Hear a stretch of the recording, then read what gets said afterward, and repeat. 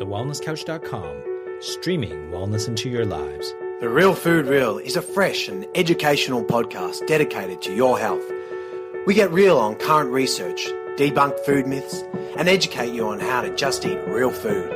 Your host, Steph Lowe, the natural nutritionist, is one of Australia's leading sports nutritionists, passionate about simplifying nutrition and addicted to coconut lattes, smoothies, and sweet potato.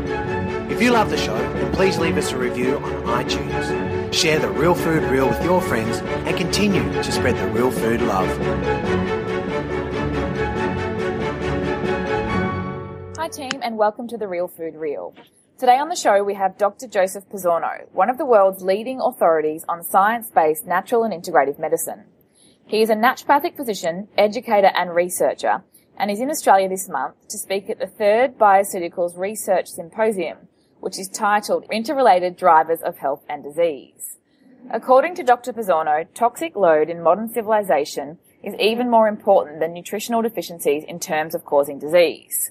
Research indicates that environmental toxins increase the chance of developing most chronic diseases, such as type 2 diabetes. And people in the top 10% of toxic exposure can have a 20-fold increased risk of developing type 2 diabetes. Dr. Pizzorno and I will dive in deep here today, so sit back and enjoy the show. Hi, Doctor, and thanks for joining us today. Well, thanks for the invitation to speak with you today. Great. Let's dive straight in and tell us a little bit about yourself and your background. Well, I've been involved in medicine for now almost half a century. I'm licensed in the United States as a naturopathic physician in the state of Washington. And we're a little bit different in the United States than in Australia, in that is naturopathic doctors are physicians in the U.S., whereas in Australia they're more practitioner level. So what that means is that we have quite a bit more education. We also have more responsibility for our patients, both diagnosis and treatment of disease. Right, okay. And so tell us about where your career has gone in recent years. Okay. So I practiced as a naturopathic doctor starting in 1975 after going through naturopathic medical school. And then in 1978, I founded Bastyr University with the intent of creating an accredited institution to teach naturopathic medicine and to do research. And so that became the first accredited University of Natural Medicine anywhere in the world. So I did that for about 22 years and then got tired of being college president and got more interested in doing education and lectures and research. So since then I've written or co-authored 10 books. I've been appointed to 2 prestigious commissions by Presidents Clinton and President Bush. And I've been very, very active in the journal world. I'm the editor-in-chief of Integrative Medicine at Clinician's Journal, which is the most widely distributed peer-reviewed journal in the field. So I'm very, very involved in looking at research, teaching doctors about what the research says, and then seeing patients and applying this body of knowledge. Yeah, you've certainly been in the industry for a long time, so it's great that you're able to share your knowledge with us today. So how did you get more into looking at toxic load and the research and work that you do with patients in that regards? Yes. Well, that's actually very interesting. So when I was first seeing patients back in the late 70s, they were typically sick because of nutritional deficiencies or excesses. And if they had toxicity, it was almost always industrial toxicity or what I call toxins of choice, like too much alcohol.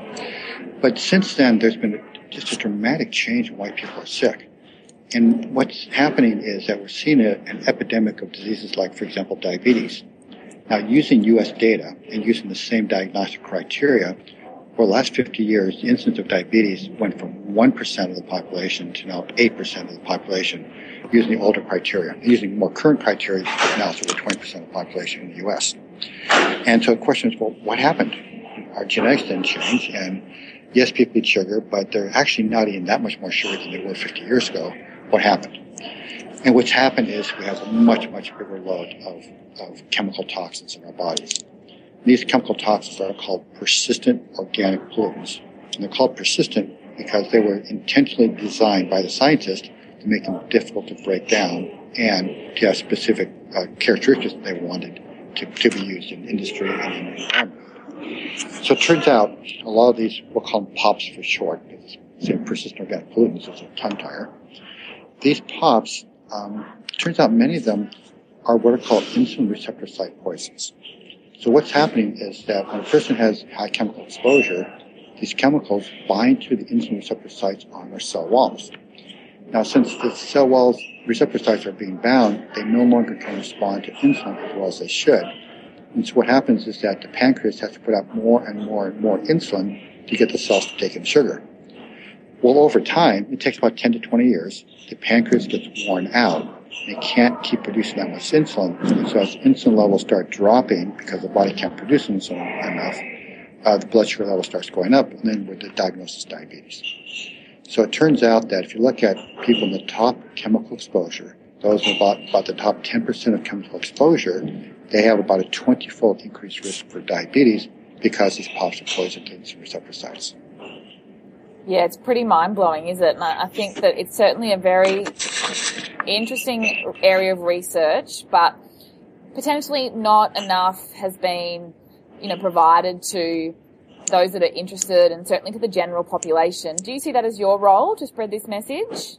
Yes, good observation. So here in Australia, you might say, well, I just quoted you U.S. data. What does that mean for Australia? Well, if you look at the incidence of diabetes in Australia over the last 10 to 15 years, over the last 20 years, it's tripled. So while Australia isn't quite as bad as U.S., you're on the same pathway. And when I started looking at chemical exposure in Australians, in some areas you're doing better than we are in the U.S. You have less chemicals.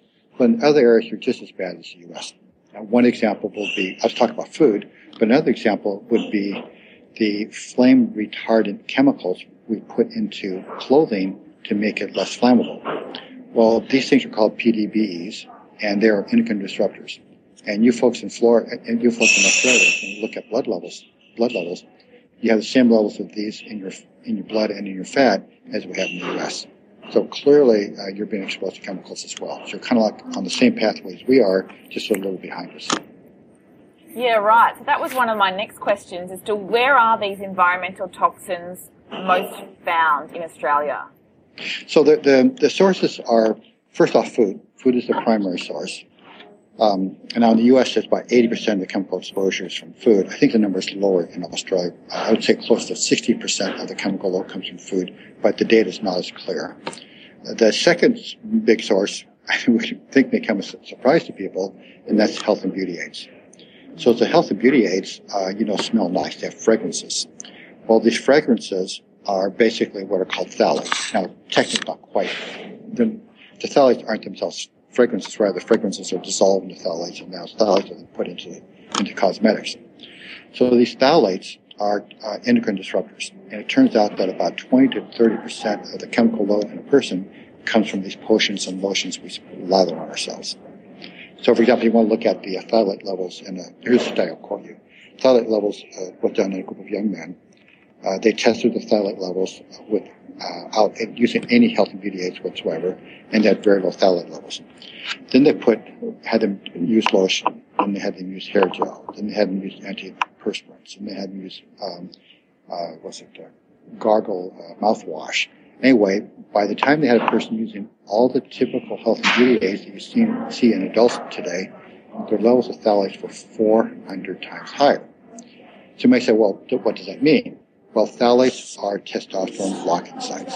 So here you have this young man who's afraid he's not smelling so nice and wants to put all these nice pre-smelling chemicals on himself to make himself more attractive to the members of the opposite sex. And it turns out the more of these things he uses, the less sexy he is fundamentally because his testosterone doesn't work anymore. Yeah, that's absolutely crazy to think that for years we've just been putting products on our skin and face and down our throats that are essentially giving us hormonal disruption. Yes. And so I'm not saying don't use these things. What I'm saying is choose those products which have lower levels. And unfortunately, regulation does not require the manufacturers to put on the labels what actually all these things are in them.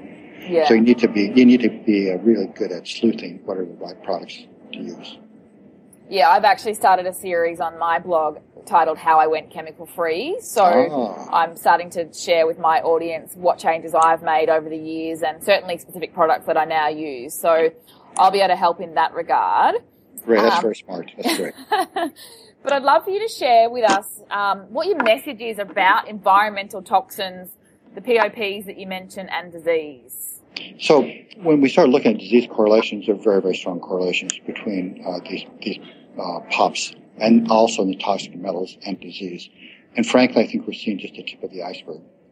One of the problems why this has not been recognized earlier is that when you look at individual chemicals, the disease correlations are not very good. The reason they're not very good is because these have what are called non-linear dose response relationships. Now, if you look at something like mercury or lead, the more mercury and lead you have, the worse it is. It's very, very easy to make this correlation, and there's a lot of research there. But with a lot of these chemicals, sometimes at low dosages, they're bad for us. But at medium dosages, there's not much disease correlation, and at high doses, they're bad for us again. And so since we have a non-linear relationship, when researchers were first looking at these things, they weren't seeing the typical relationship, so they didn't think they were a problem. But now researchers have become more sophisticated, recognizing that varying dosages has a big impact. The bigger message here that I want to put out to people is that it's not so much the individual toxin you're exposed to, except for the metals. We're talking about chemicals here. Rather, it's the total body burden of the chemicals. And when we look at total body burden of chemicals, we then get very, very strong disease correlations. So there's two things to learn from this. Number one is we need to decrease our exposure to chemicals as much as we can. The second thing is we want to increase our body's ability to get rid of those chemicals. Because as you might expect, our bodies have remarkable detoxification mechanisms. And so if we help them work properly, then we can get rid of these chemicals more effectively. Unfortunately, modern lifestyle has impaired the ability of our body to get rid of chemicals. And there's two areas where that's a problem. Number one is basically vitamins and minerals. You need enough vitamins and minerals so the enzymes in the detoxification system will work the way they're supposed to. And unfortunately, most diets are deficient in vitamins and minerals. Not only because people choose foods that are low in nutrients, like think of a lot of sugar or a lot of fat, but also because of the way we have grown our foods now, we have depleted the minerals in the soil, so foods have less minerals now than they did 50 years ago. Yeah. I once studied looking at minerals in vegetables, and just one nutrient, copper. Copper is 78% lower in vegetables now compared to 50 years ago. The second area of importance is fiber, because most of these chemicals are detoxified in the liver, and the liver dumps them out in the bile, and it goes into the gut. We're supposed to bind to fiber, and they go out through our stools. Unfortunately, as we evolved as a species, we were consuming between 100 and 150 grams of fiber a day. So there's a lot of fiber in our gut, and it was easy for the body to get rid of the chemicals once it got into the gut. Unfortunately, if you look at Australian data, the typical Australian consumes 15 to 20 grams of fiber a day. So what happens is after the body excretes these chemicals, they get reabsorbed through a process called intrahepatic recirculation. And so we reabsorb these chemicals that we're trying to excrete. So another very important strategy is to have people consume more fiber, and that will help the body's mechanisms work as well. Great. So you're just saying that a well-rounded, nutrient-dense approach to your food and good quality fiber helps your liver eliminate these toxins. Exactly. Beautiful. And then if you want to become more aggressive, there's one nutrient which is actually surprisingly effective, and that is a supplement called N-acetylcysteine. So NAC for short does two things that are very important. Number one is it actually binds to methyl mercury in the body. That's the kind of mercury you get from fish, for example, and helps excrete it out through the urine. But it also increases the production of a very important molecule in the body called glutathione. So glutathione does two things which are critical for chemical load. Number one is acts as an antioxidant in the body, in the cells, to protect the cells from oxidant damage from these chemicals. But the second thing it does, it's a key molecule in the liver. The liver binds, process called conjugation. The liver binds glutathione to the chemicals in the liver, and that's what's then dumped into the bile and into the gut to get it out of the body.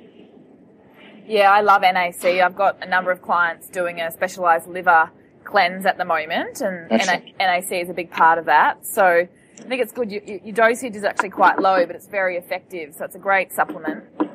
Yes, there's a difference between treating a patient one-on-one and giving advice to people in general. Yeah. So I could recommend to people 500 milligrams twice a day of NAC, and that's going to be safe for virtually everybody. Yeah, I know what you're saying. Yes. Being mindful of what we say over a podcast, right? Exactly. All right, so I do want to dive in a little bit deeper to the liver side of the coin, because we know that the environmental toxins and certainly the POPs can lead to quite a change in liver function, and that obviously has some pretty serious downstream health effects. Yes. Can you tell us more about that, please? So I think there's a couple of things to look at here. One is the load it puts on the liver, as well as things we can do to help the liver work better. So I'll go back to glutathione. So it turns out that the more toxins a person is exposed to, the more they deplete the glutathione stores. So, for example, if you have a person who's drinking a lot of alcohol and being exposed to chemical toxins, you now dramatically increase the load on the liver. But not only that, you now are depleting glutathione. And as glutathione is depleted, you now get more damage. So now the body tries to protect itself, and there's an enzyme in the liver called GGTP. And what this enzyme does, which is quite interesting, is that it increases recirculation of glutathione. So as glutathione is being used to detoxify chemicals, as the body dumps the chemicals into the gut, it also, wherever it can, kind of tries to pull back the glutathione, so keep using it. Now, if you look at people with chemical exposure, it turns out that an indirect measure of chemical exposure, and also heavy metals, by the way, is GGT levels, GGTP or GGT, depending on the laboratory. So within the normal range, most laboratories are 10 to 60 units per liter.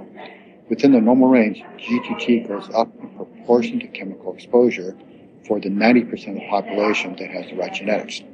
About 10% of the population's genetics do not allow them to increase glutathione production in response to chemical toxins. And in general, they're the ones who can be even more damaged by these chemicals than others. So you can then look at how much load a person has by checking on the GGT levels. And in general, as GGT goes up, you not only have it now is an indication of increased toxin exposure, but it's also now a very good predictor of disease risk. So looking at GGT again, normal range is 10 to 60. A GGT of 40 to 60 is associated with a 20-fold increased risk of diabetes. In other words, it's telling us high GGT, normal range, it's telling us so much chemical exposure, increased risk for diabetes. Right. So what about more short-term? Like, obviously diabetes is something that everybody wants to prevent, but what about the short-term effects? Like maybe something that someone's experiencing. Okay.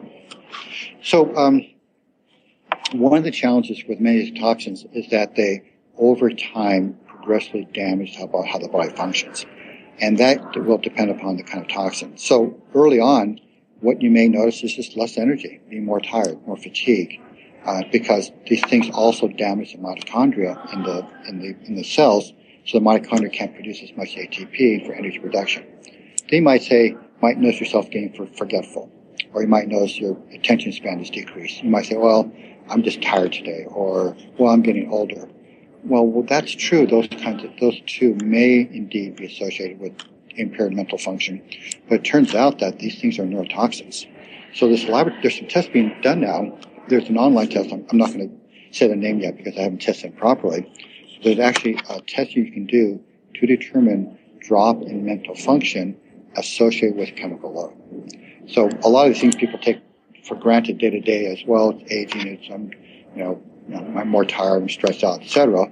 Often those are actually your early warning signs you have a toxic overload.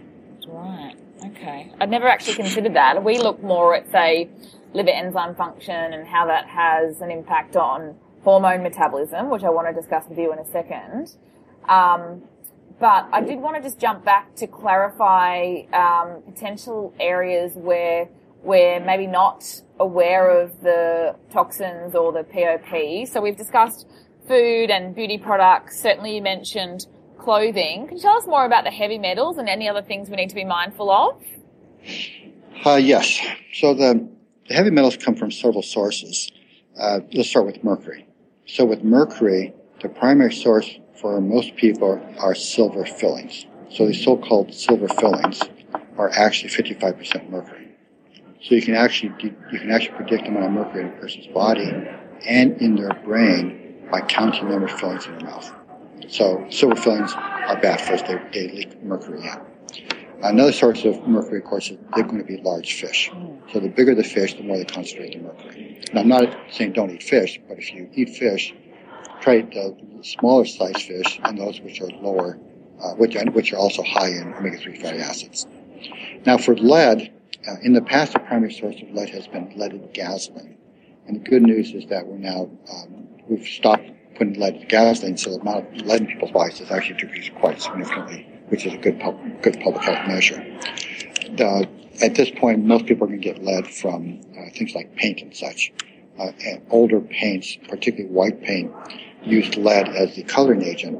And so whenever you're trying to get rid of old paint, sanding it or whatever, you're releasing lead into the environment. The other one, which is particularly important, is cadmium. Now, in general, about half the cadmium comes from cigarette smoking and half comes from diet. But now there's a big new study that just came out, which was looking at perimenopausal women and was noticing a surprisingly high level of cadmium in these perimenopausal women. And they did some research and found out that they're eating a lot of soy because soy is being recommended for them for the perimenopausal symptoms. The soy they were eating was made from soybeans that were grown with synthetic fertilizers. Synthetic fertilizers typically have high levels of cadmium.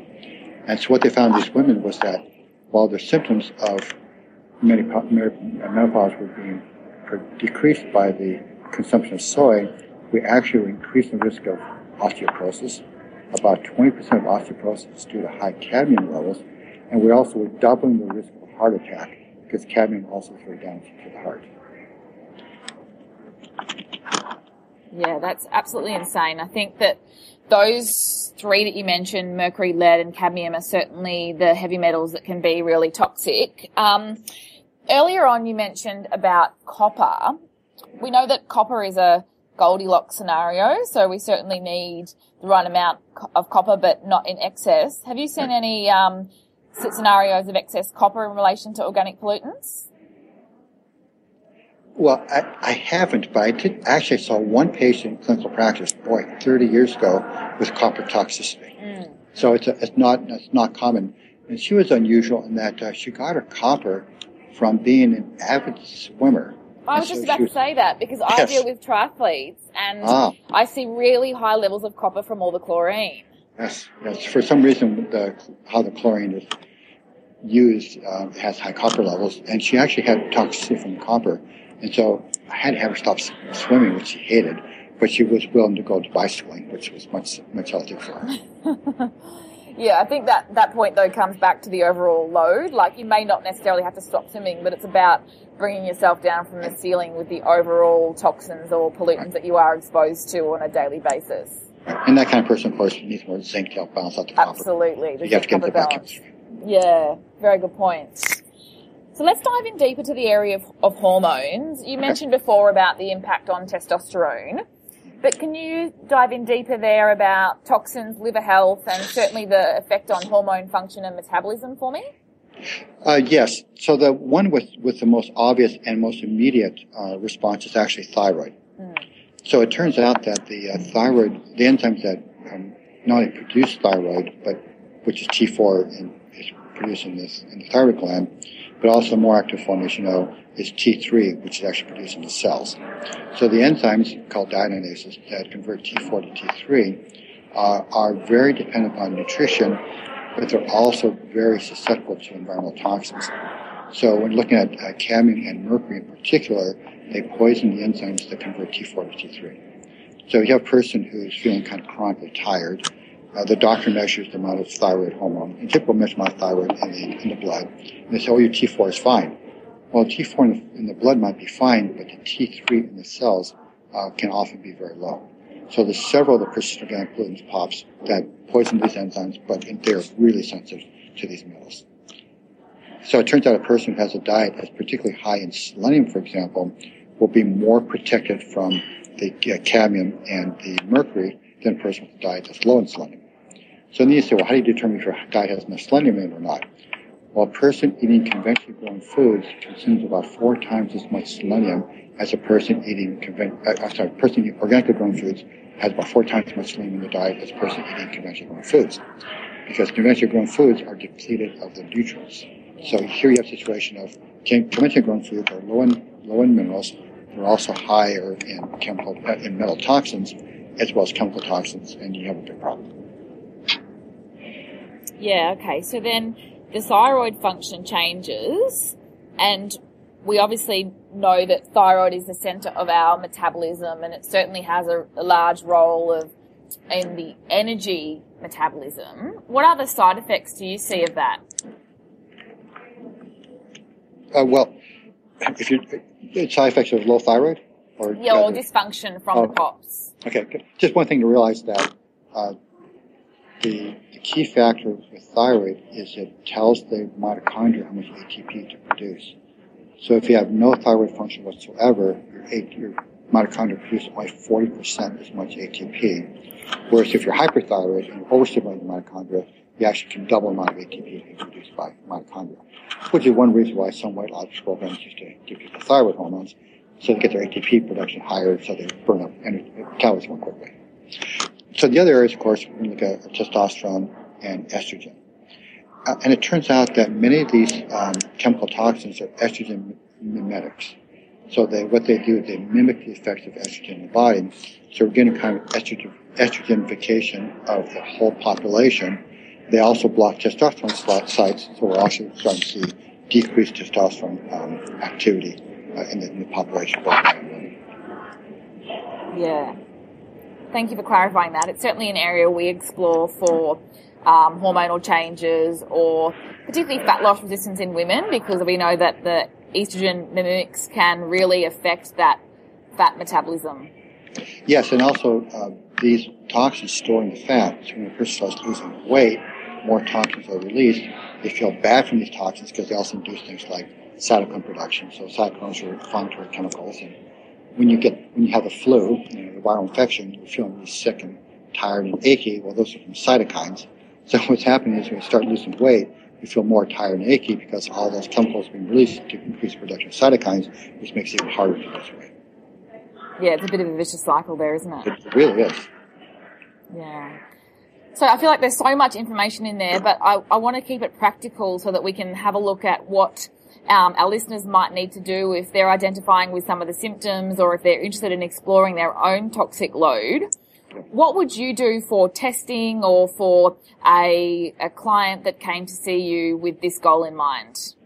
So what I recommend, one is get the liver test done to the GTT. And the reason I like that one is because it's readily available, it costs like $8. It's a cheap test, it's a readily available test that's used primarily for detecting hepatitis, which is it's in the hundreds. So we want to look at the GTTP. And if it's over 30, then the person has chemical toxicity. For metals, it's more difficult. You can do hair testing, which is okay, but unfortunately some people have heavy metals, but they don't get it out through the hair. The current standard is considered blood levels, but the blood levels only tells you acute levels. So I prefer what's called challenge testing. So our person do a first morning urine, which tells us their acute exposure. Then we give them test molecules called DMPS and DMSA, have them take those test molecules, and then we collect their urine for 6 hours. That then tells us that their body load of lead, mercury, and cadmium. Okay, right.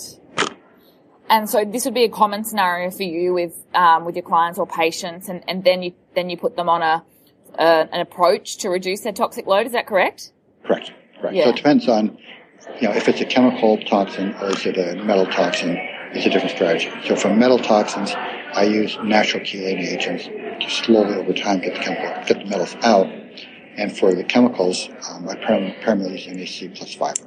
Beautiful. Now, if it's really high, you may find the strange from nature method doctors suggest this, but you have these potato chips made out of these kind of fat removing chemicals like Lustro and such, Pringles and things like that. So it turns out those things actually help get the chemicals out of the body. Not that they're good foods, in my opinion, okay, but they actually help get chemical toxins out of the body. That's really interesting. Yes. I think I prefer to try NAC or fiber first, but yes, obviously in extreme cases. Awesome. So let's get practical for our listeners today. What are your top 3 strategies on how we can reduce our toxic or chemical load in Australia? Eat organically grown foods. Eat fish that are small with high omega-3 fatty acids, and increase fiber in your diet. Beautiful. Nice and simple, really. All of us on a real food approach should be pretty close to that. And as I said, I've put together that series with more information around the other products that we need to be mindful of. Right. Very good. Now, So we have dived into a lot of the important areas, but was there anything else that you wanted to touch on in terms of what your message is, or maybe go back to the conversation around type 2 diabetes? So, let's just finish this off by talking about pregnant women. Okay? Then I have to get back to my conference. Yes, thank you. This is scary data, but I think women need to be aware of this. If you look at pregnant women in the top 20% of chemical exposure, compare the pregnant women in the bottom 20% of chemical exposure, and then look at the IQ of the children, find the women in the top chemical exposure, their children have a 7-point drop in IQ. Now this, after you calculate out all the socioeconomic things, so it's apples to apples. And not only do they have a drop in IQ, they have a doubling of ADHD, or attention deficit hyperactivity disorder. So if you want to have smarter, healthier, better behaving children, you need to get the chemicals out of your body before you get pregnant. Yeah, that makes very good sense. And I think certainly everyone needs to start thinking about their toxic exposure, and certainly some simple strategies that they can implement to improve their overall health and reduce their disease risk. Yes. So thanks so much for sharing your message. I won't keep you much longer because I know you're off to the conference in Sydney. Can you just direct our listeners to where they can find you for more information? I have a website. It's drpizzorno.com, drpizzorno.com, which I better update. We might give you a few weeks to do that, but the show will. But we'll pop all the links in the show notes. All right. Okay, great. Thank you. Thanks so much for your time, Joseph. It was great to speak with you. You as well. Take care. This has been a production of TheWellnessCouch.com. Check us out on Facebook and join in the conversation on Facebook.com/The Wellness Couch. Subscribe to each show on iTunes and check us out on Twitter. The Wellness Couch, streaming wellness into your lives. Whilst the Wellness Couch presenter endeavor to provide accurate and helpful information to their listeners, these podcasts cannot take into account individual circumstances and are not intended to be a substitute for health and medical advice from a qualified health professional. You should always seek the advice of a qualified health professional before acting on any of the information provided by any of the Wellness Couch podcasts.